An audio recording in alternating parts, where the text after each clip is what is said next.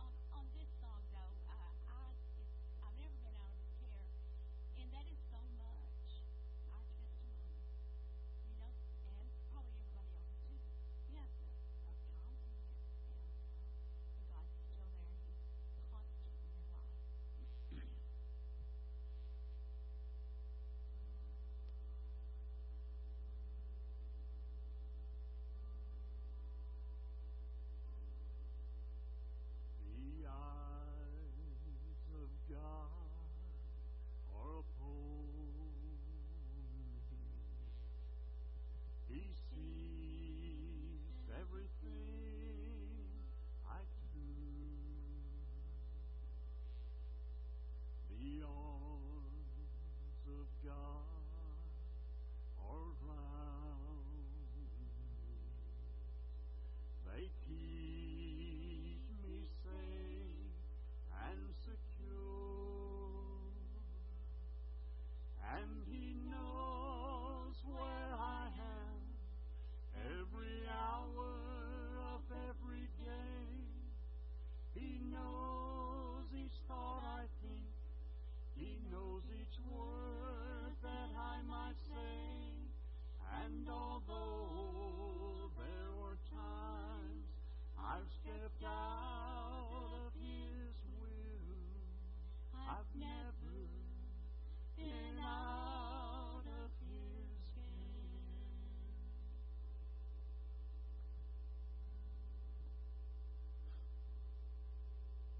This changing world alarms me, with war, with sin, and with lies. But my loving Father, He charms me with peace, with joy, and with life. And He knows where I am every hour of every day. He knows each thought I think. He knows each word that I might say. And although there were times I've stepped out of His will, I've never been out of His care. I've never been out of His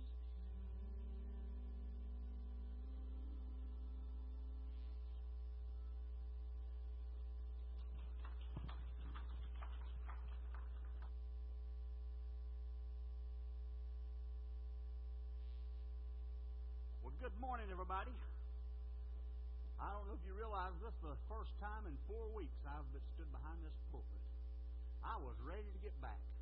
Sort of like a bulldog, they say sick 'em. And so I'm ready to go this morning. We should be through about 3 o'clock this afternoon, so y'all just sit back and enjoy. Hey, I've got it all saved up. I have to get rid of it today. But if you will, turn with me to Colossians chapter 2, verses 6 through 10. Colossians chapter 2, verses 6 through 10.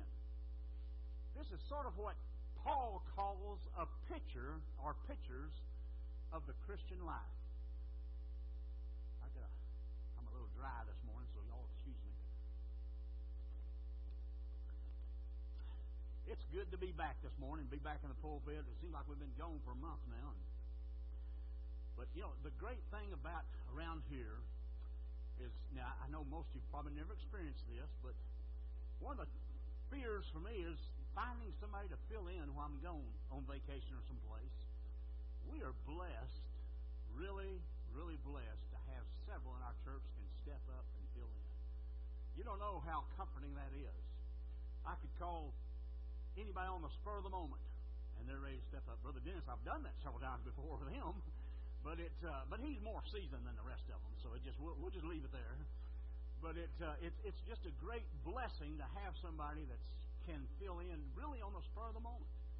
And so it's good to be back this morning, but I really appreciate the ones that have filled in over the last few weeks and taken care of it. But I know they did a good job. In fact, the only thing I worry about is they did too good of a job, and I'm not sure that's good. But anyway, we'll keep using them anyway. If you would, stand with me as we read these verses. Colossians chapter 2, verses 6 through 10. As you therefore have received Christ Jesus the Lord, so walk in Him, rooted and built up in Him, and established in the faith, as you have been taught, abounding in it with thanksgiving. Beware lest anyone cheat you through philosophy and empty deceit, according to the tradition of men, according to the basic principles of the world, and do not according to Christ. For in Him dwells the fullness of the Godhead bodily, and you are complete. You are complete in Him, who is the head of all principalities and powers. Let's go to the Lord in prayer. Dear God, we thank you, Lord, that we've back here together in our service, and just, Lord, that we just worship through song these last few minutes. And Lord, just the songs that felt so real that you're here with us today. And Lord, we know you are. Just ask that you would take these words this morning, go with us. That, Lord, we could just feel your presence. And our prayer is, Lord, that if anybody in this room does not know you in a personal way, that before this day ends, they'll have an opportunity to come to know you. Thank you, Lord. Let your Holy Spirit so fill each one of us that we can just feel your movement among this crowd today. Thank you for being a part of us.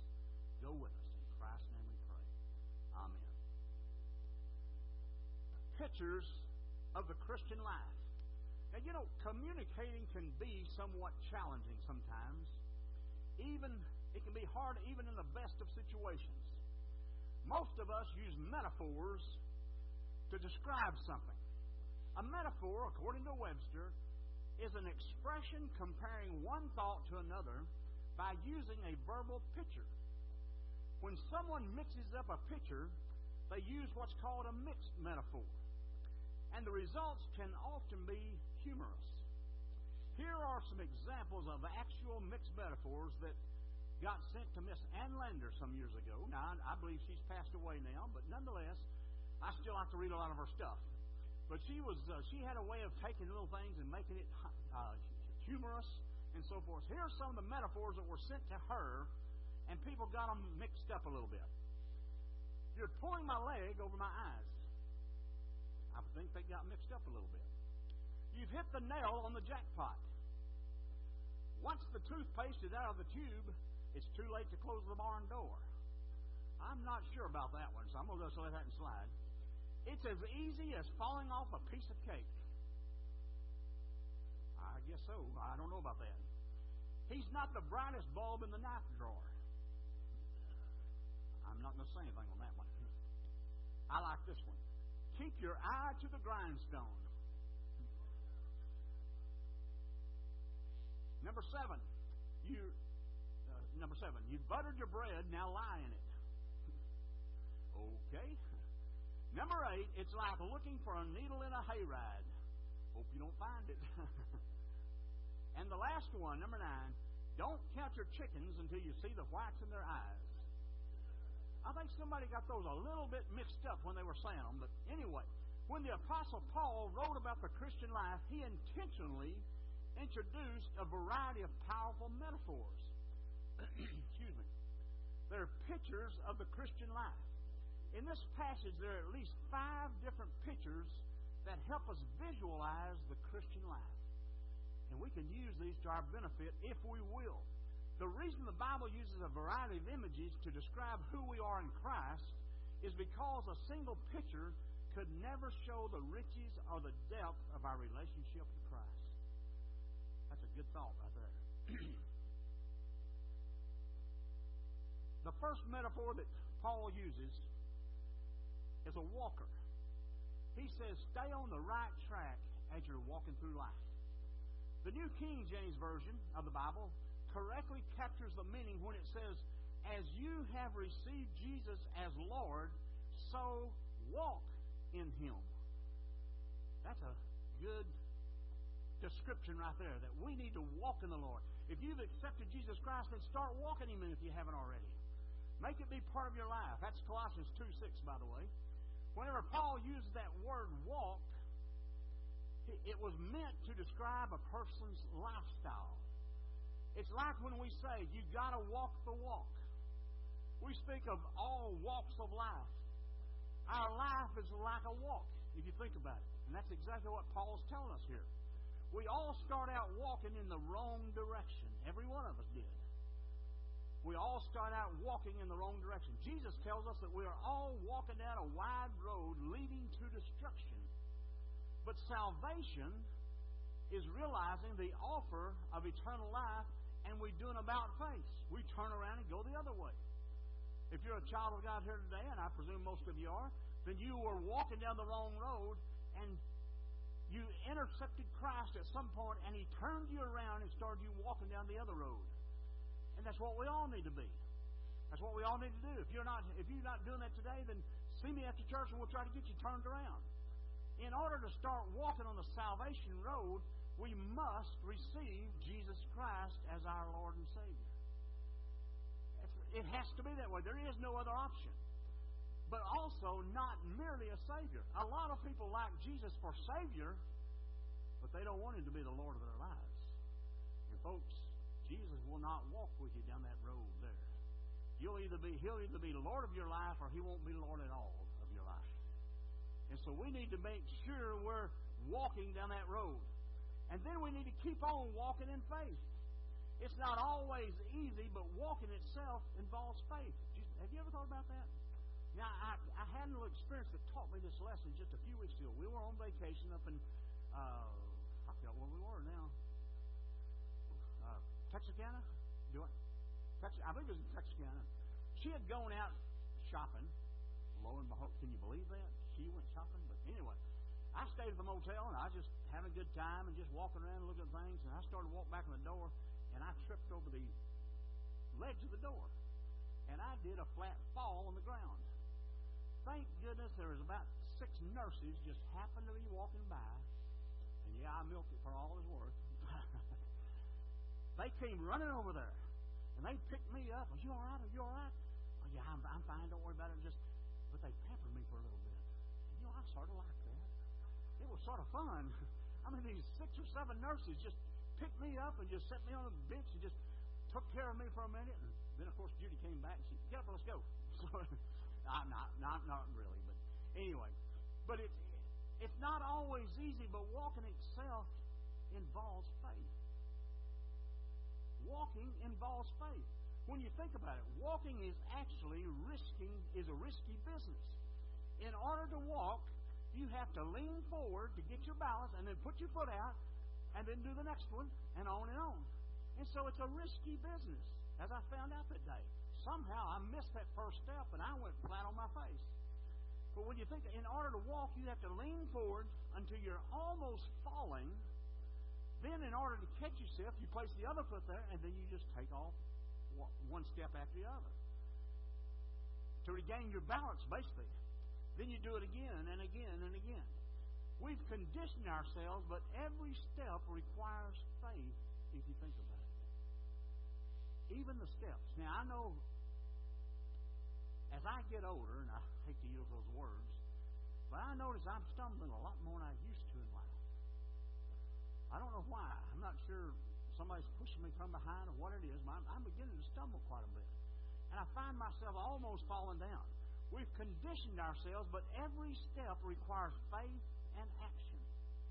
The idea of walking is to remind us we can't stay still. We weren't meant to stand still. We must keep on progressing in the Christian life. Being born again is the first step. But then we must take the step of baptism. We had a baptism last week. And that's a great thing when that happens. And the step of church membership, and then the step of service, and then the step of discipleship, and on and on and on. You weren't meant to become a Christian and sit and sour.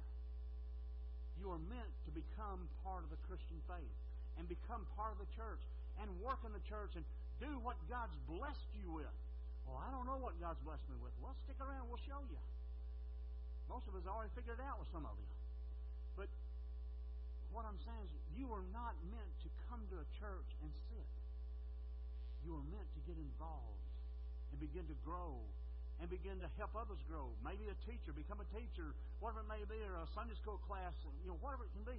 But we were meant to be a part of a growing church. That's why we're here together. We're not here to stay the way we are. We're here to grow this church. And to see new people brought in. And we've had new people sitting in our room right today. But it's not meant to stop. It's meant to go forward. To keep adding and so forth. Being born again is the first step. But then we need to take the step of baptism. The step of church membership. The step of service. The step of discipleship. The walk never ends until Jesus calls you home. Once you make that initial step, you're expected by God's Word to fall in and begin to take a place in the church. Now, that may take years to get involved and so forth, but that's the goal, to get everyone involved and participating in the church and serving in the church and helping in the church and teaching classes and what all is involved in it. The Christian life isn't riding one of those people movers you see on TV that have the two wheels, those people ride around the airports and place. Now, I don't want to get on one of those things myself. But it's, that's the way some people want the Christian life to be, that make it easy. I don't want to have to do all these things. But God says, I want you to be a part, involved in my church. I want to use you in my church. I've blessed you with talents. It may be the talent to play this piano. It may be a talent to sing. It may be a talent to teach. And God says, I want you to use your talents for the church and in the church to glorify Jesus Christ, your Lord. The Christian isn't like riding those people movers that you see.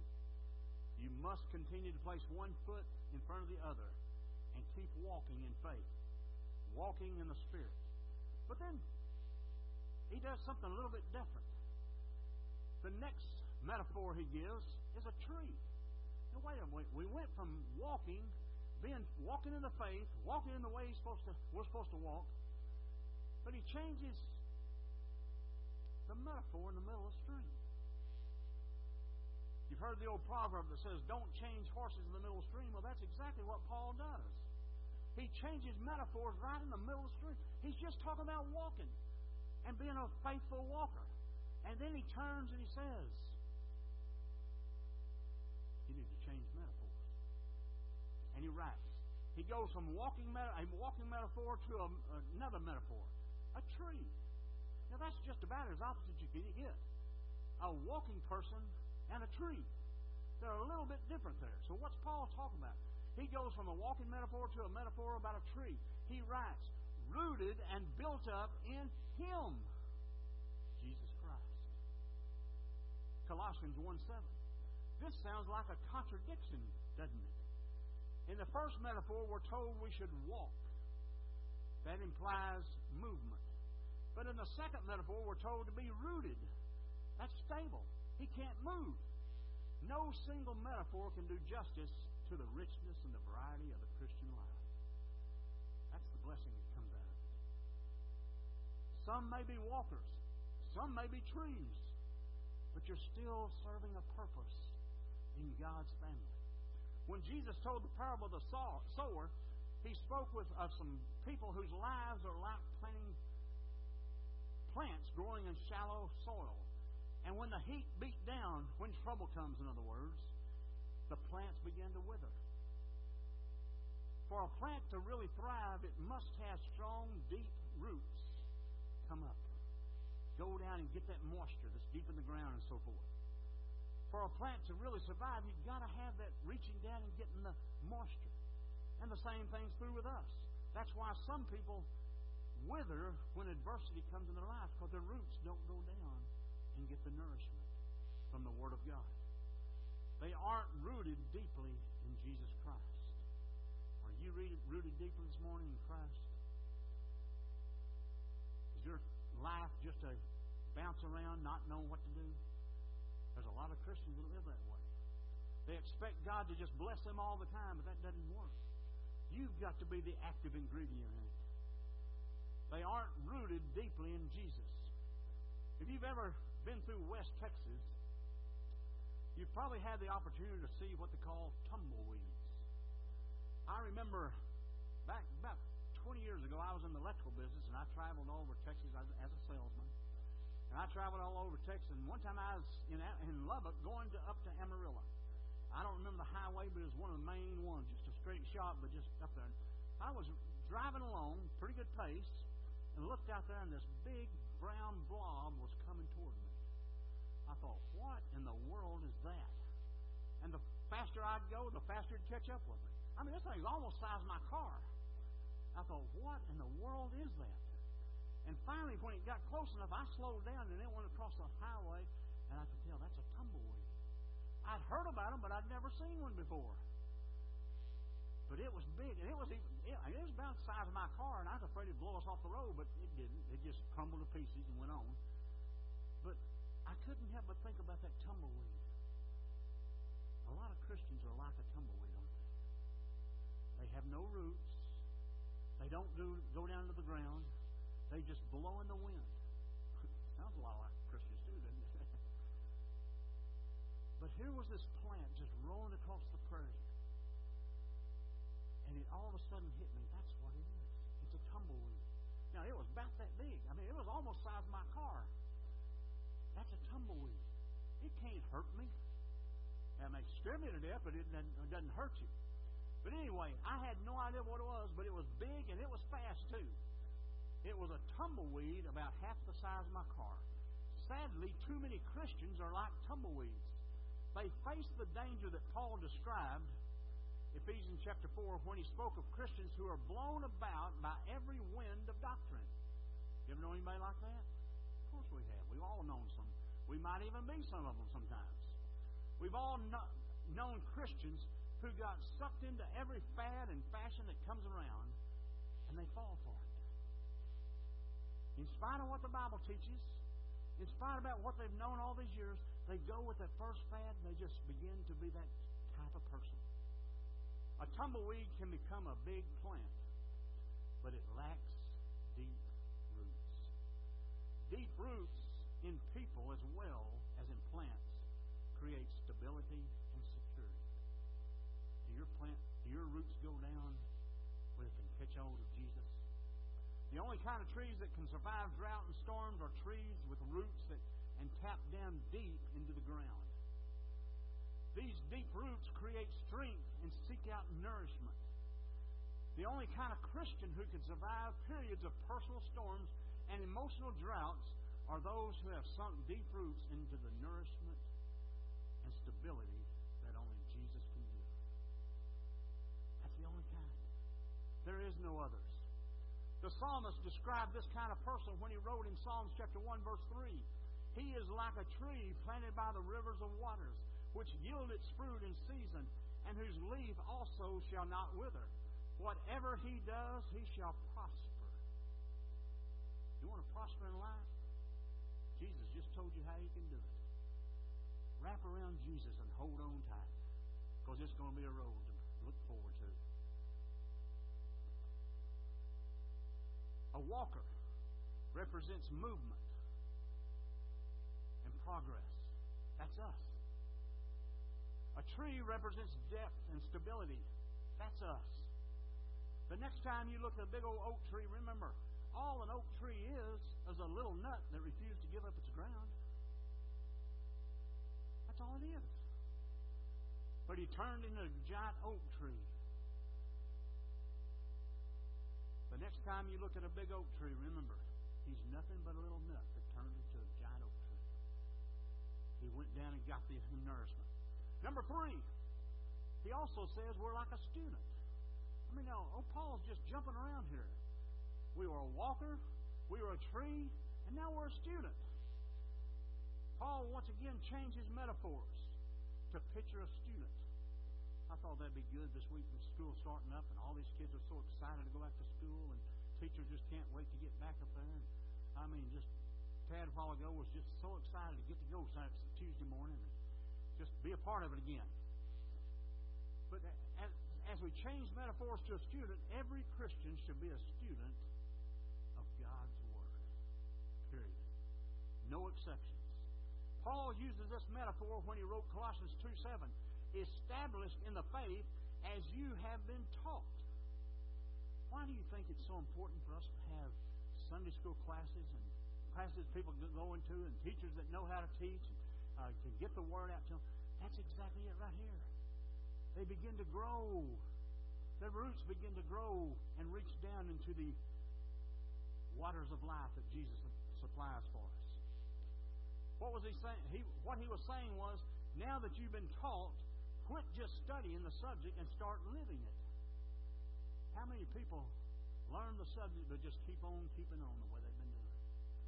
When you're a student in school, you have many subjects to study from, several textbooks. But for a Christian, we just have one textbook, called the Bible. You don't need any others. That's all you need if you'll spend time in it. We spend a lot of time to plan on each Sunday morning worship experience. From the time the choir gets there and practices, they sing a song over and over and practice it over and over so they'll be ready. Just for that short time we do the music. They practice that so that they can sing it to the best of their abilities to glorify God and to draw somebody through those songs and to have a part in the service. The hours that the praise team puts in together. That one song at the beginning of service to call us to worship. From the time that Judy plans every song that we'll sing as a congregation. The special music that we have most Sundays. To the time that I spend preparing this message, in fact. Everything we do is in hopes that you will leave this building in just a few minutes after hearing the Word of God and you walk out and it makes a difference in your life. That's why we're here. That's why we spend this money to put this building together, to have it cool so we can join together and worship together and leave feeling that, yes, I need to make some change in my life. Or maybe I'm where I need to be. I need to make a commitment to the church. I don't know what your commitment is. But that's why we go through all this to plan and prepare so that Jesus Christ can come and move among our crowd each and every week. For some of you, it may have been a long time since you picked up your Bible and really read it. Asking the Holy Spirit to reveal God's truth to you. It may be somewhere in the back of your car or on a shelf at home. However, I can tell you right now, from any seat in this room, where you need to be to hear God. Do you know that? Here's what God says to us. And God reminds us in Deuteronomy 30, verse 14. The Word is very near you. It is in your mouth and in your heart, so you may obey it. Deuteronomy 30:14. Not my words. That's God speaking.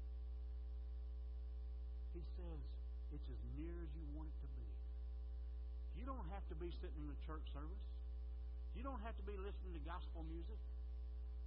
You don't have to turn the Gaithers on. Now, you might get in trouble with God if you don't, but that's just my opinion.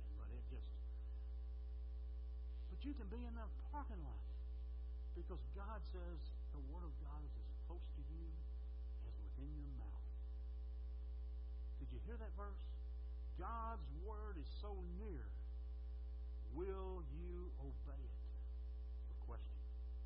The reason God wants you to be familiar and learn about the Bible is so that you'll make the choice to obey it and put it in use in your daily life. At work, at home, and in your relationships. I believe as students of the Bible, every one of us ought to be reading it on a daily basis. Now, I don't think you have to read the Bible through in a year's time. That's not necessary.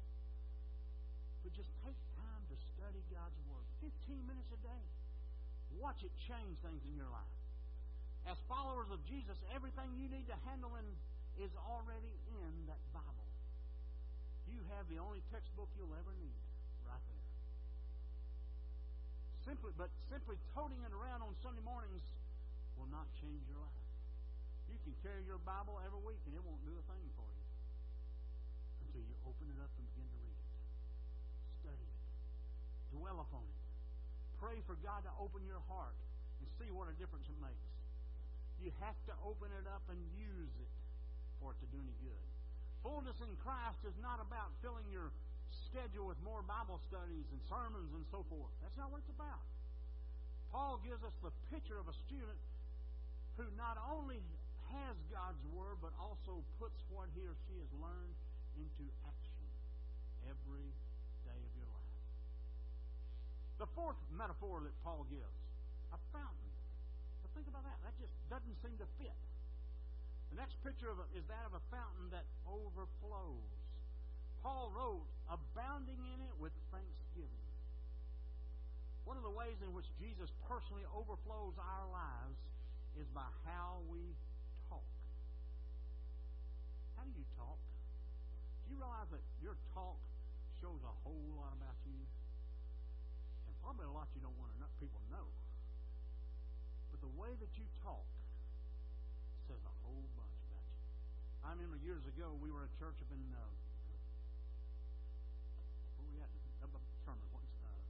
Hagerman Baptist Church, and we had a music director, and he was a good friend of ours. In fact, we had a quartet and we sang together and so forth. Had a lot of time. But Dale had this, let me word this correctly, a bad habit of using bad words.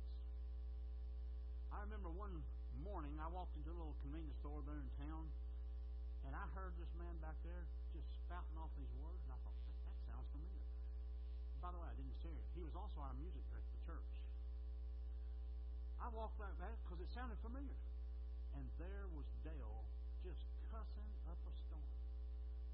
I should have stepped up and said, "Oh, I didn't know you talk like that," or something to that effect, but I was so embarrassed I just turned and got out of the store. But here was a Christian man that got up every Sunday morning, led music.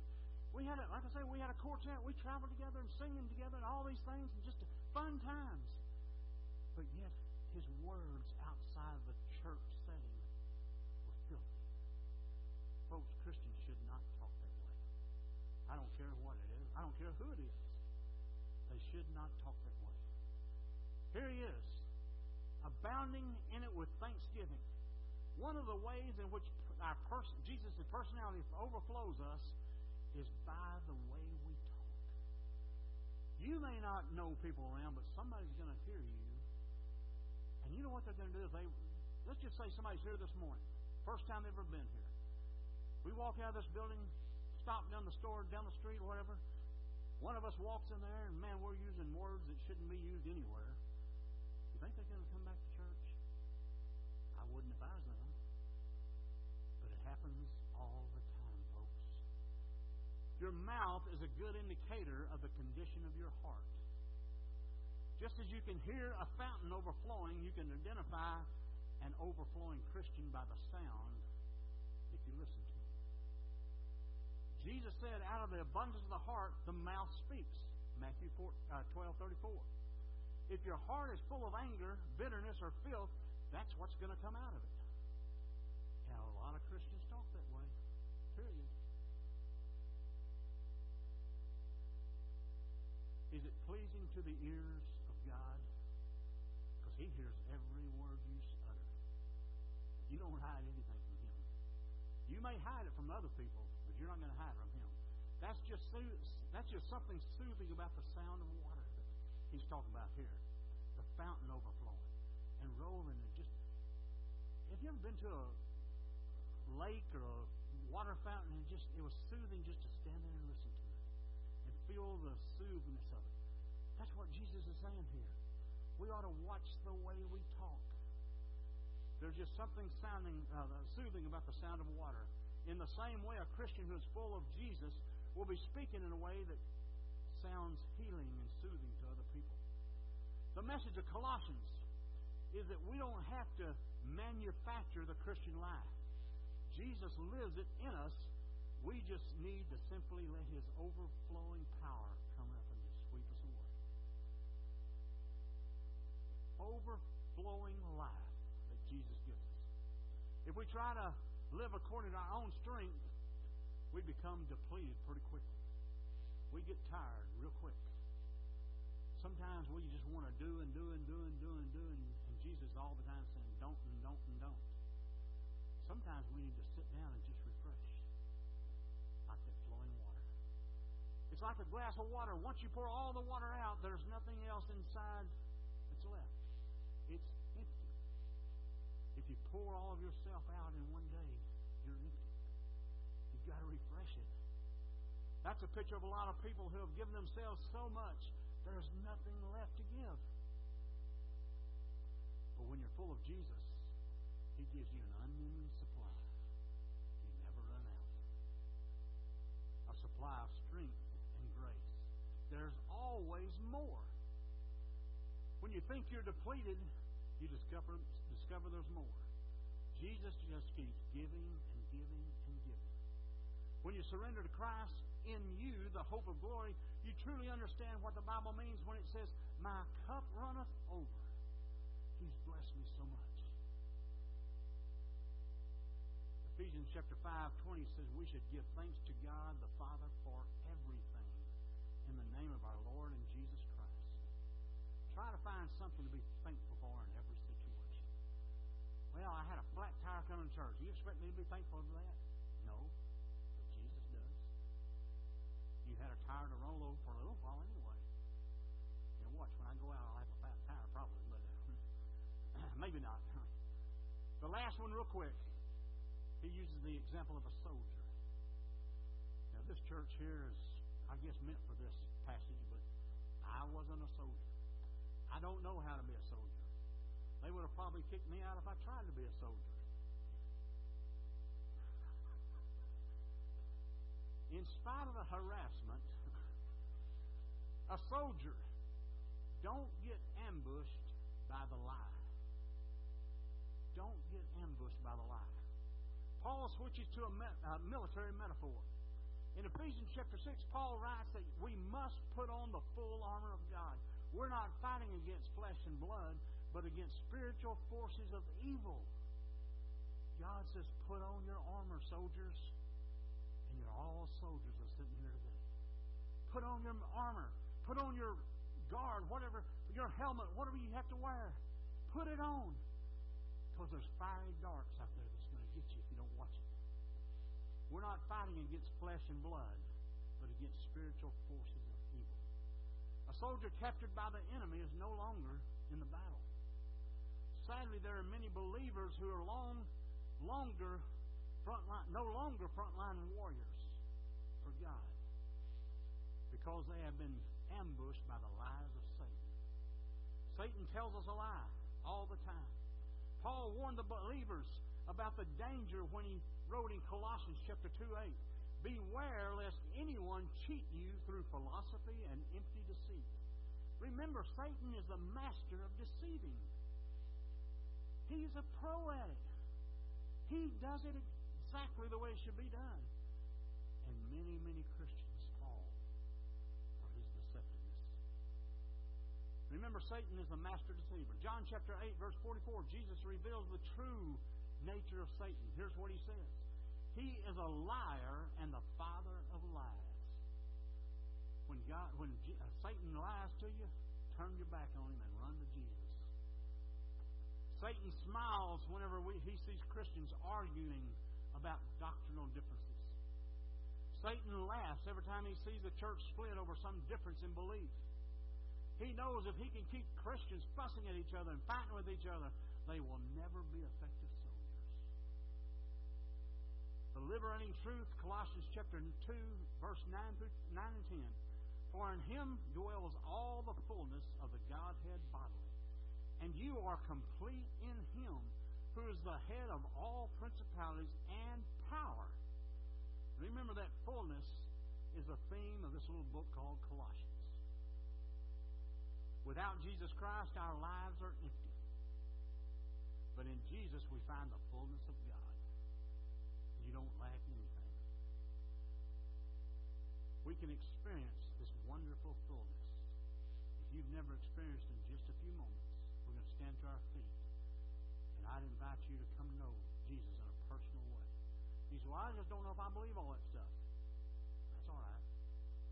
Satan believes it. And he fights his best to fight against it. He knows it's real. Your decision's up to you. One Sunday on the way from home from church, a little girl turned to her mother and said, Mommy, the preacher's sermon this morning confused me. The mother said, well, why is that, honey? The little girl said, well, he said God is bigger than we are. Is that true, Mommy? The mother replied, well, yes, dear, that's a true story. So that's a true reply. See, that's the truth. And he also said God lives in us. Is that true, Mommy? Again, the mother said, well, yes. Well, the little girl became really confused now and said, if God is bigger than us and he lives in us, wouldn't he show through? Bingo. I don't know if that's true or not, but it's a good little story. Sometimes we question even God's existence in our lives. When things go rough, we almost turn our backs on God.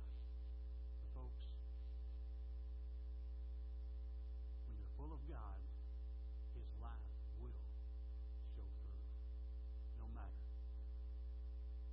People who don't understand the Bible often think being a Christian is boring. How wrong that is. It's the most thrilling, exciting experience in the universe. None, bar none. Jesus said, I have come that they might have life and have it more abundantly. John 10:10. That's what the Christian life is. Understanding that Jesus lives in us and wants to live an abundant life through you. Sometimes we are so shallow that we don't want God's best for us. But God wants to give you the best there is. We don't even know what the blessings of God are because we don't open up to them so many times. Let me close with this. That's what the Christian life is. Understanding that Jesus lives in you and wants to live His, not yours, His abundant life through you. That's the most powerful picture there ever was. Let's stand together. Dear God, we thank you, Lord, for this time you've given us as we come to the close of this service. Lord, I don't know each one that's here today and don't know their heart situation, don't know their faith, where they're at. But Lord, you do. And Lord, we just ask that you would speak to each person's here. There may be some here today that maybe they're a Christian and they just got away from it. And Lord, they just need to come back to what used to be. And Lord, there may be some here that do not know you. And Lord, perhaps they're confused. But Lord, we're just going to ask that anybody here today that does not know Jesus, their personal Savior, today would be the day of salvation. Today would be a day that it changes. Today will be the day that Jesus makes a difference in their life, their family, their home life, perhaps. Lord, you know the needs of every person here. Our prayer today is don't close this service until each one here has had an opportunity to respond to you. Not to me, not to our deacons, not to anybody else. Lord, this is a response